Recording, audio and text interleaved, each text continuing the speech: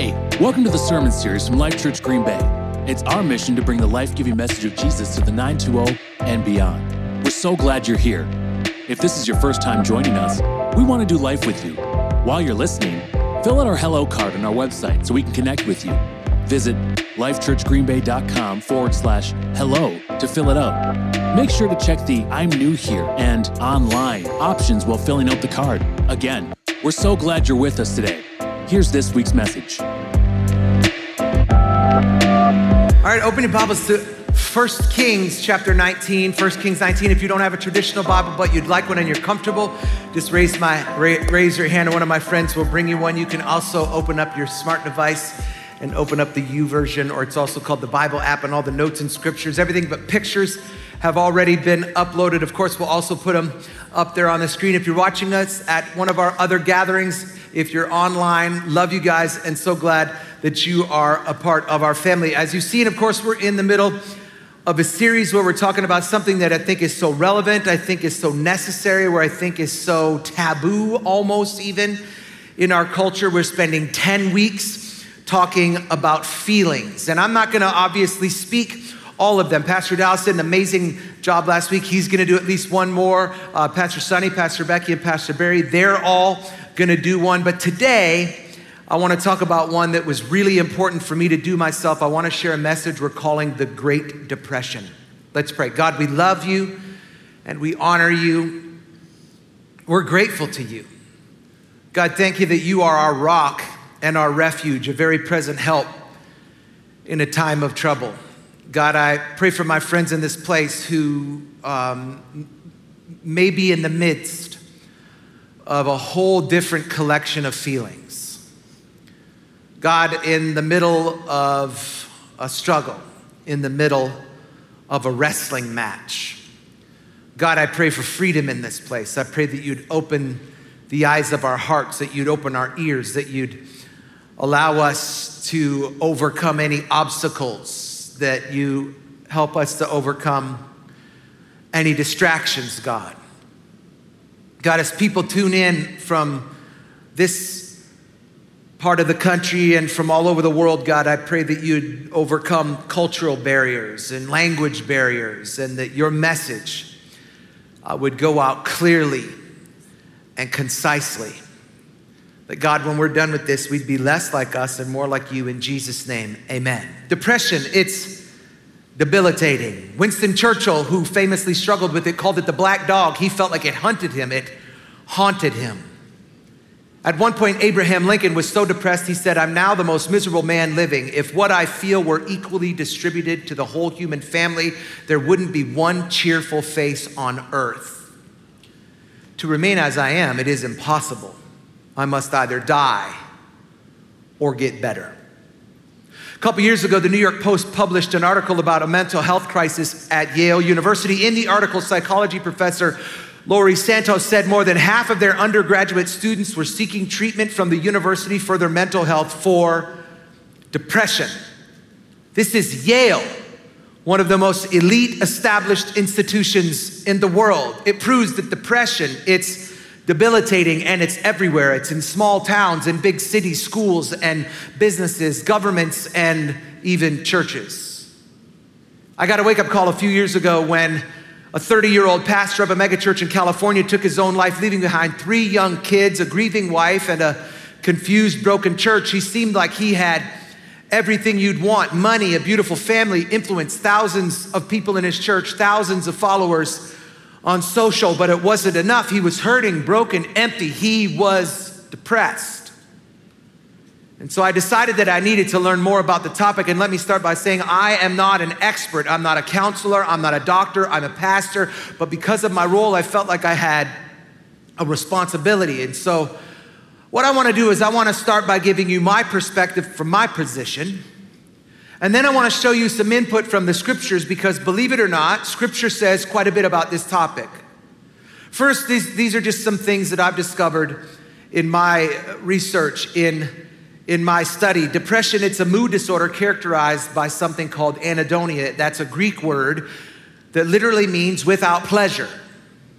It's a chemical deficiency that hinders our ability to experience pleasure. It It hinders our ability to experience joy. It takes things that used to bring us pleasure and it sort of deactivates them.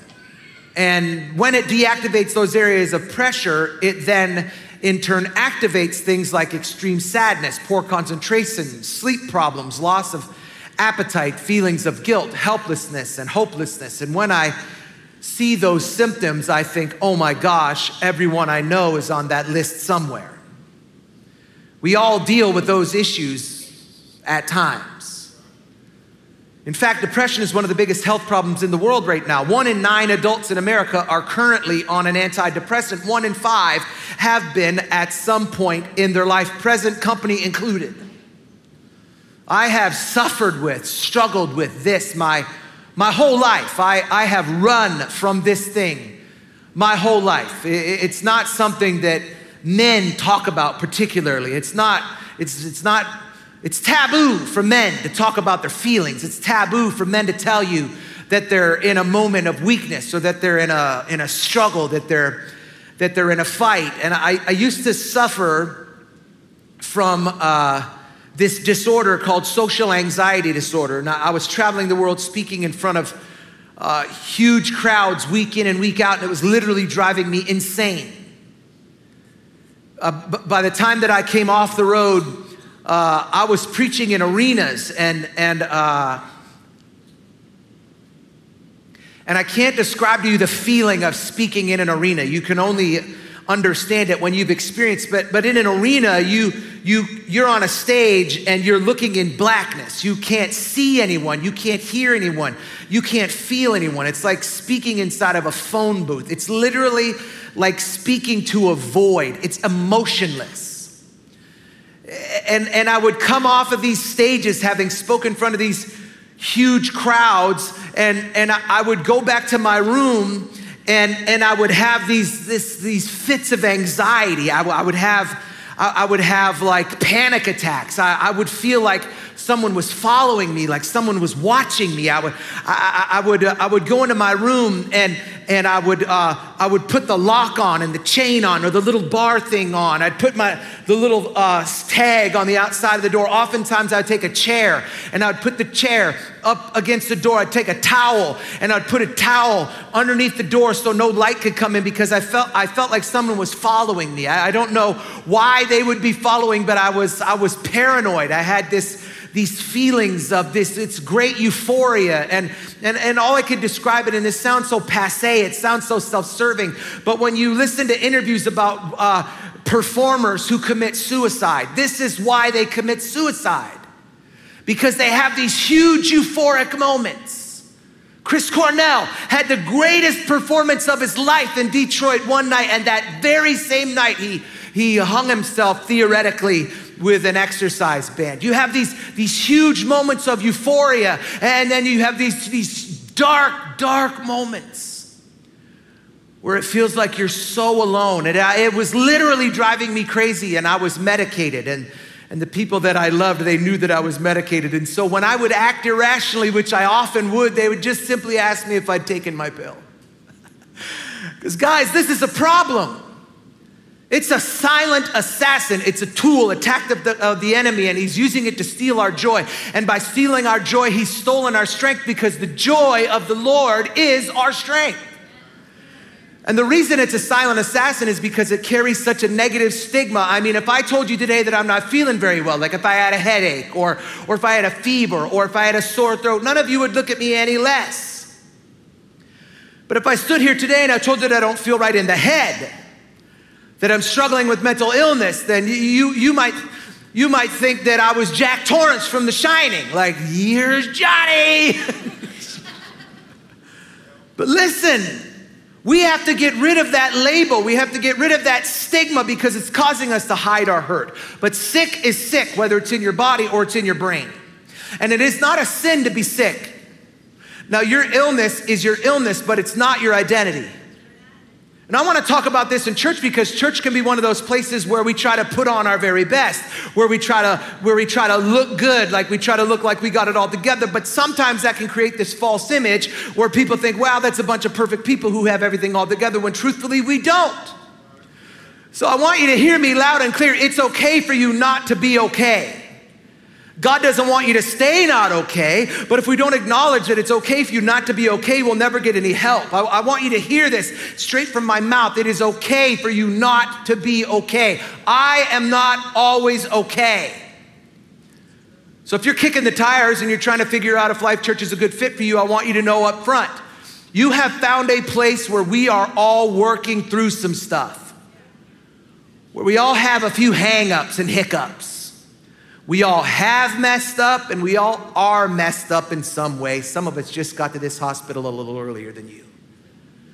So I want this place to be an environment where it's okay for us to express what's going on inside. Because if we don't create an environment where it's okay for you not to be okay, you're gonna hide it.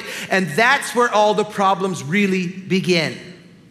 Because secrets grow in secret. Can we just start asking each other questions? Can we just start loving each other enough to look at each other and just say, like, bro, what's happening? Like, guy, hey, what's going on? Is everything okay? And when I think about this, it makes me wonder, like, how did all this happen? Like, how did it feels like this snuck up on us. Like, how is it that we got here? Here's what I've discovered. Depression is largely lifestyle related. It's not my opinion. There's a brilliant TED Talk on this topic by Dr. Stephen Illard. And in that talk, he says, we were never designed for the sedentary, indoor, socially isolated, fast food laden, sleep deprived, frenzied pace of modern life. Hello, is that America or what? And he says, this isn't perceived, this is proven. Our lifestyle is physiologically, physically reshaping and reforming our brains. And one of the things it's affecting the most is our ability to process pain. We are trying to process our pain in private. And so that makes us try to self-medicate. We try to eat it away or drink it away, smoke it away or watch it away. And our seclusion is just adding to our struggles. Then add in the fact that this generation is insistent upon having peer-to-peer mentoring, and it swells the storm to tsunami proportions. We were never meant to have peer-to-peer mentoring. I mean, if as a 15-year-old I'd listen to all the other 15-year-olds in my life, I'd never be on this stage today. When I was 15, every other 15-year-old dude wanted to do was make me feel bad. Every other 15-year-old dude wanted to do was make me feel like I was inferior to them. God didn't design kids to mentor kids through Instagram or Snap or YouTube. It was always his plan for us to have elder to youth mentoring. But the problem is that hit a roadblock when such a huge percentage of our older generation became arrested in development and refused to grow up. So I am challenging some of you older people to get in the game, get into the lives of younger people. One of the things I love about not being here all the time is when I come back around, man, I am shocked how different this church looks from week to week. Like what Pastor Dallas and Pastor Becky and Pastor Keith, like the people that they are attracting, they're different than the people that I was attracting. They're just like younger and cooler and wear tighter clothes and they're better look. No offense to you people who came when I was the main guy here, but like it's like they're just young and they're just like they're worshiping, and like I stand over there and I go, where did all these millennials come? Like this is amazing. There's so many of them, and can I tell you that younger people want it, cherish it, desire it. They're desperate to be mentored, to be taught, to be trained. But too many of us are busy standing around complaining while allowing the creation of a selfie generation. And it has gotten out of control. We are too focused on ourselves, and it's reshaping and reforming our brains. And the results of that are deadly, literally. Did you know that the suicide rate is double the murder rate? 1 million people per year take their own lives.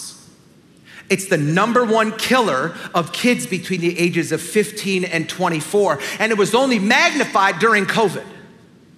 Did you know that one of the side effects of COVID among adolescent young men between the ages of 12 and 22, is that when they contracted COVID, it did something metabolically inside of their brains, and it blocked the transmitters that communicate joy in their brains. And young men who contracted COVID, I don't know why it wasn't just young people, but young adolescent boys, it inhibited, because the devil's trying to kill an entire generation of men of God, by the way. And it blocked the inhibitors that communicated joy. And in young men between the ages of 12 and 22, there was a 67% increase in suicide. Like, it's a problem. And we need guidance from people who will be real, who will talk about it.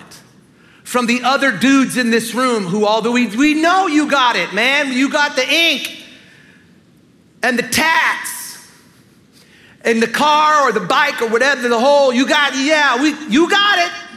You look like you fight in the UFC, but we know you cry at night just like the rest of us. And when people begin to step up and begin to admit that they've got the same strains, they've got the same struggles, they've gone through the same trials, they've gone through the same tribulation, suddenly there will be an unlocking where a move of God will happen that we never even imagined could happen. And there's been this massive increase in the suicide rate. And can I tell you that I've been there? Even though suicide is a permanent solution to a temporary problem, I have inexplicably had those same thoughts. I have wrestled with those thoughts, hiding my hurt, hoping that healing would come from heaven, because I was too embarrassed to tell anyone else that I struggled with that strife. And guys, I wish that I could tell you it was 20 years ago. But like 2 months ago, I'm walking Seattle and I'm like, bro, I feel like I need a beard trim because, beard's looking ratty. And felt like Seattle is a better place than most to be able to get your beard trimmed. Feels like they know what's going down. So I went into this like high-end barbershop, and the guy, it's like I was being pampered by this guy. It's like this guy and I, like he owed me money or something. He started brushing my beard out. He washed my beard, just, he got, underneath and just started just scratching it out. Put conditioner in it, took his blow dryer. I got a blowout. I looked like the Cowardly Lion. It was like, whoa, my beard never looked so big in my life. Then he took the beard, man, he smoothed it down. He laid me back, took my head, massaged my head. You ever see the Bugs Bunny with Elmer Fudd, where Bugs Bunny is the barber? That was me. He was massaging my head, and it had like the oils and stuff on it. It's like, I don't know what's going on. This is amazing, but I don't know how much this is gonna cost, but this is amazing. And then he did the head massage, and he laid me back. And he took a straight razor, and he was gonna line me up. And he put that razor right here. And in my mind, I thought, all you gotta do is this. I said, whoa, hold up there. Hey, you think you could do that with the clippers? Because I'm not comfortable with you doing that with a straight razor. And it wasn't because I was afraid of him. It was because I was afraid of me. And it is an inexplicable feeling that I just wanted healing from heaven, but I couldn't communicate it, because for a long time my emotions would just come crashing in like a wave and a wave and a wave and a wave. And I was rolled and rocked by the force of those waves, losing my footing, losing my breath, losing my sight of the shore, feeling like I was being swept out to sea, until I spoke up.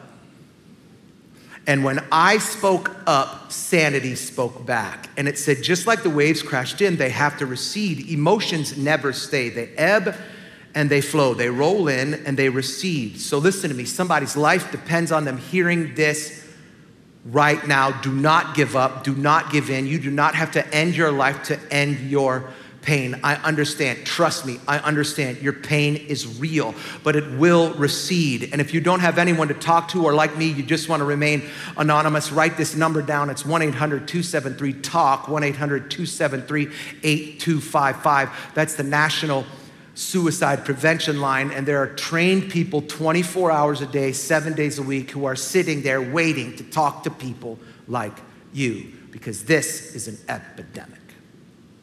So that's what I've learned about it, but I want to talk to you about what God's word says about it, because I want you to know that God is not silent on this subject, because some of the greatest people of faith were people who went through really trying, tormenting, distressing, depression type times. This book is filled with people who are messed up. This book is filled with people who struggled with anxiety and insecurity. It was filled with people who had deep depression. There's an entire book in the Bible called Lamentations where Jeremiah just talks about his depression. Let me share just one section of it. It's in Lamentations 3. He says, I've been deprived of peace and I've forgotten. That's an important word that sometimes we just skip by. He said, I have forgotten what prosperity is. So I say my splendor and all I'd hoped from the Lord are gone, which is a dangerous place to be where your hopes are gone. And watch this. He says, I remember my affliction and wandering, my bitterness and my gall, which is his problem, by the way. He was doing what psychologists call ruminating. It's a disorder we create where we just sit and think, where we just sit and stew, where we don't allow any outside voices, where we have self-talk, where we start creating things that just aren't true. Ruminating, it's the same word where we get the idea of a cow chewing its cud. Chew it, swallow it, regurgitate it. Chew it, swallow it, regurgitate it. Well, you know my mom is. Chew it, swallow it, regurgitate it. You know my dad is, my wife is, my husband is, my kids this, or my boss that. Chew it, swallow it, regurgitate it. And when you do that, you start lying to yourself, ruminating, remembering the wrong things. And so he says, I remember them. And my soul is downcast within me. Of course it is. He's remembering the wrong things. Here's how St. Paul says it in 2 Corinthians. He says, I don't want you to be uninformed. I was under great pressure far beyond my ability to endure. Watch this. I despaired even of life. Did you catch that? This is the great saint apostle Paul, who wrote half the New Testament, who's saying he's having the same thoughts that some of you are having. What I'm trying to communicate is it's okay, it's real. He understands and we understand. We don't think it's strange that you're going through this. We just think it's scary that you're going through it alone.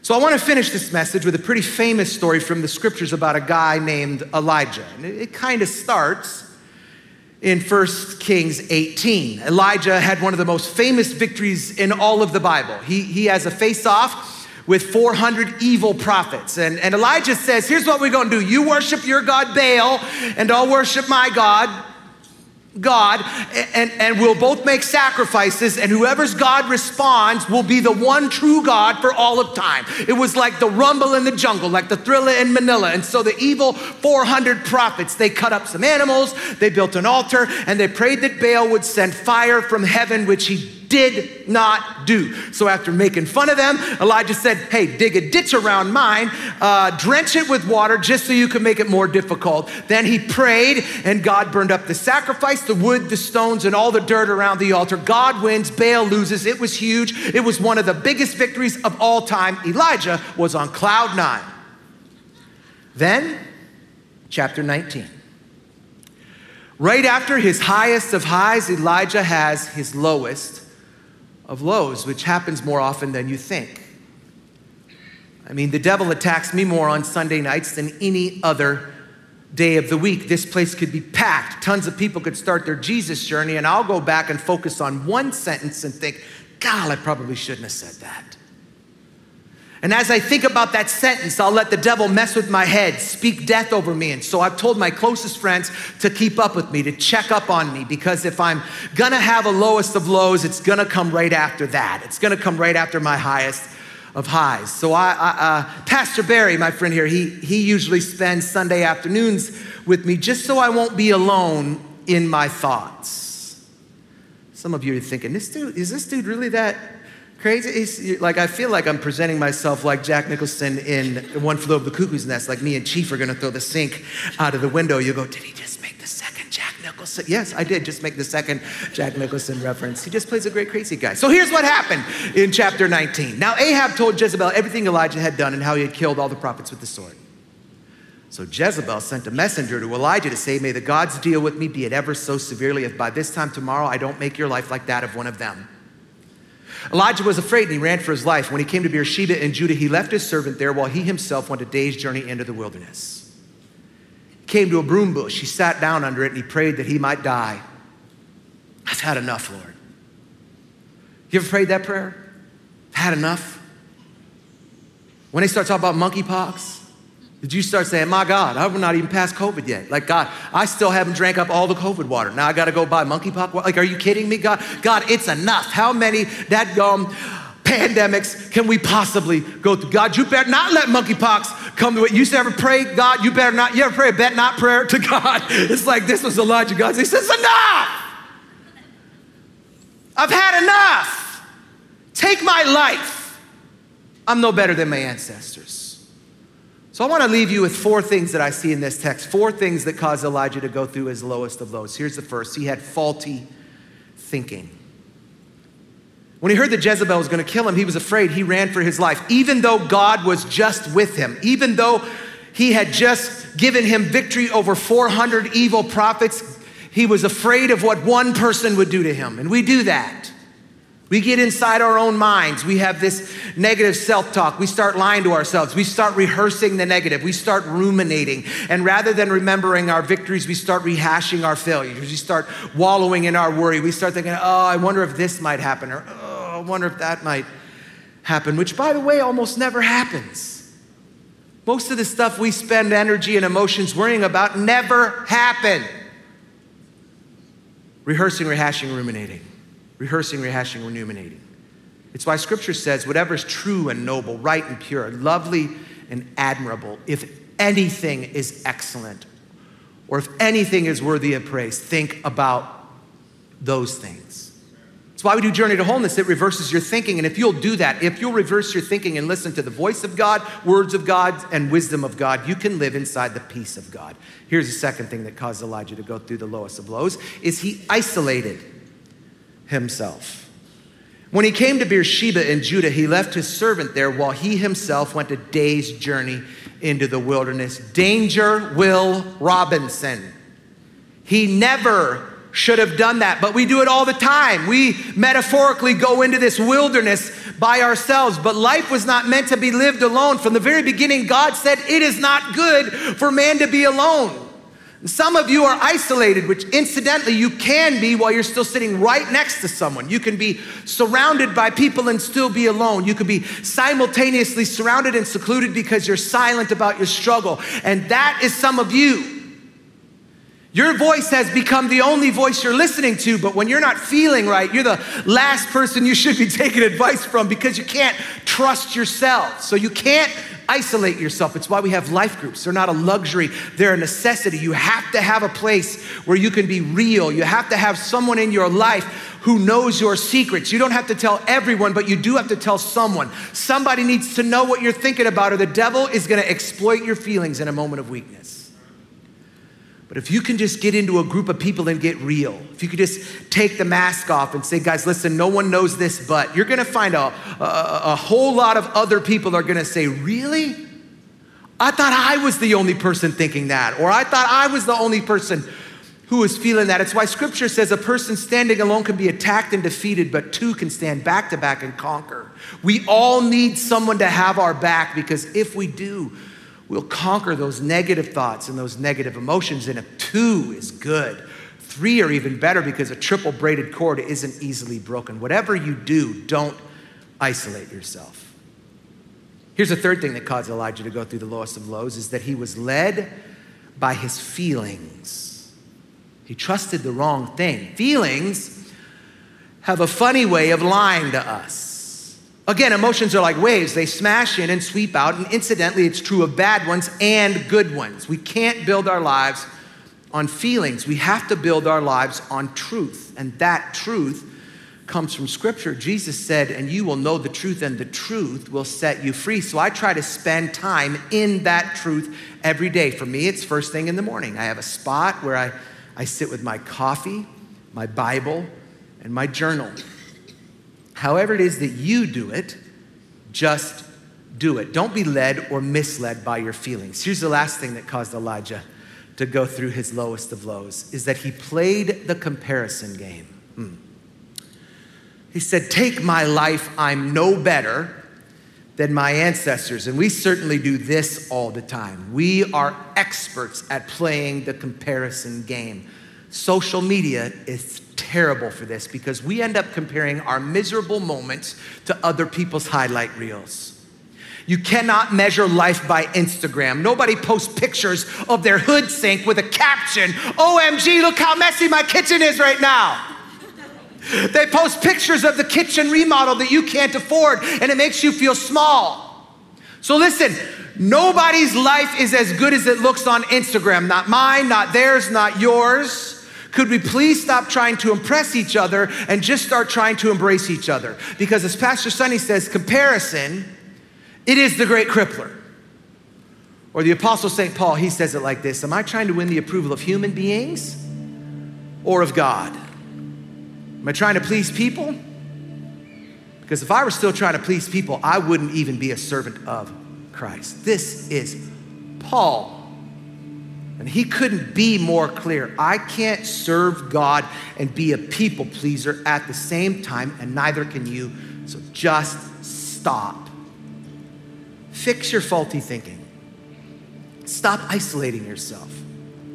Stop living by your feelings and quit playing the comparison game. You were uniquely created to be you. You were fearfully and wonderfully made. I know the plans I have for you, says the Lord, they are for good and not for bad. They are to give you a future and a hope. And the question is, will you receive that truth today, that you were fearfully and wonderfully made, that God's plan for you is for hope? I know you're hurting, but healing is here. Hope is here, and his name is Jesus. Would you close your eyes all across this place? You know, there's some of you in here who are so downtrodden. And you're not just emotionally depressed. You're not just emotionally being held captive. You are spiritually depressed. You are spiritually being held captive. You feel like you are in a spiritual vacuum, in a spiritual void, like you are speaking into the darkness and there is no feeling, there is no feedback. But can I tell you that inside that darkness is the light, and the light will overcome the darkness if you just call upon the name of the Lord Jesus Christ. And that's, the Bible says, if you call upon the name of the Lord Jesus Christ, you will be saved. And so before our emotions can receive hope, our spirit needs to receive hope. And that comes in the form of salvation. And so today I want to give you the opportunity to receive that, and here's how. In just a moment, I'm going to ask for people to do two things. The first is I'm going to ask, with nobody looking around, for people who don't have a right connection with Jesus to raise their hand and make eye contact with me. Once you've made eye contact with me, you can put your hand down. And then I'm going to ask for everyone in this place to repeat a few lines after me in a prayer. I'm going to pray a few lines in a prayer. I'm going to pause. And if you pray those lines and you mean them in your heart, the Bible says that you will be saved. So if you're here today and you are in a spiritual depression, a void, and you just need the light of Jesus to speak into that and rescue you, save you, you need to commit your life to him. With nobody looking around, would you raise your hand and make eye contact with me right now? Thanks, thanks, thanks, thanks, thanks, thanks, thank you.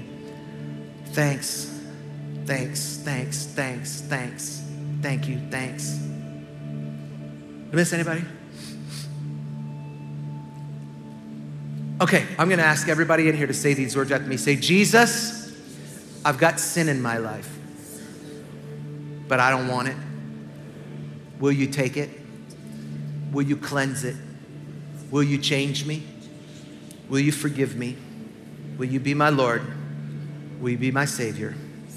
In Jesus' name, amen. With every head bowed and every eye closed, I wonder if you're here and you say, Sean, I'm a Jesus person. I have committed my life to him, but you are in an emotional void, an emotional vacuum. You struggle with anxiety, or you struggle with, what I would call depression, and you say, Sean, it's silent for some of you, but you say, Sean, I've struggled with this, and I would like you to pray for me with nobody looking around. Would you raise your hand right now?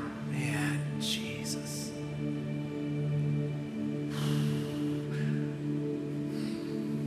So God, today for these people in this room who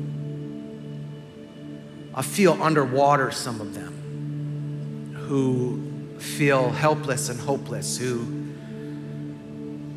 feel like they're drowning, like they're suffocating, like there's no help, like there's no hope. Right now, I pray against the spirit of depression in Jesus' name. God, we bind that demonic spirit in Jesus' name, that greater is he that is in us than he that is in the world, that you have made us more than conquerors, that you are the joy and the light of our salvation, and darkness cannot sustain the light. So I pray that the light of Christ, that the power of the Holy Spirit would flow into their hearts and into their minds even now, God, and that you would break those shackles, that you would shatter those chains, and that joy unspeakable and filled with glory would overwhelm their lives in this service and over the course of the next number of days. Finally, with every head bowed and every eye closed, it's one of the great sacraments of the church. There's two really in the liturgical church. There's Holy Communion and baptism in water.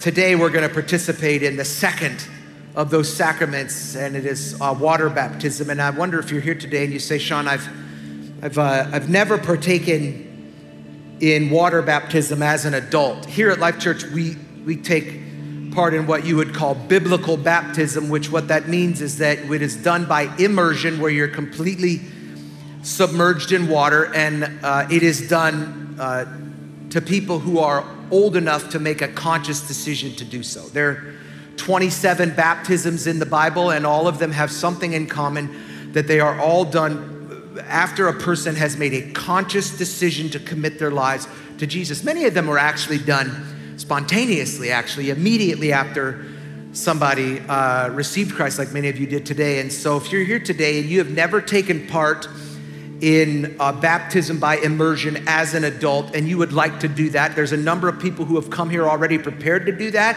But if you didn't come here prepared to do that, we came prepared for you to do that. We've got towels, we've got t-shirts. And so if you've never been baptized as an adult and you would like to, then all you've got to do is go to the Welcome Center. So with every head bowed and every eye closed, if you're in here and you say, Sean, I've never been baptized by immersion as an adult, but I'd like to today with nobody looking around, would you just pop your hand up real quick just so we kind of know who? Thanks, cool, thanks.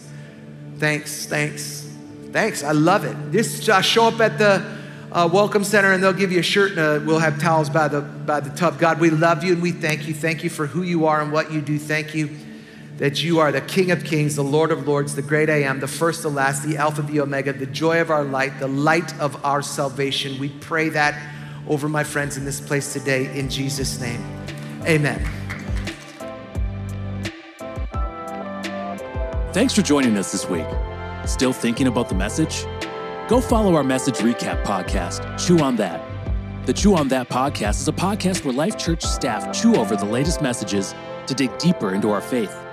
Tap the link in the episode description to have a listen. Hey, thanks for listening to this episode. We'll see you next week.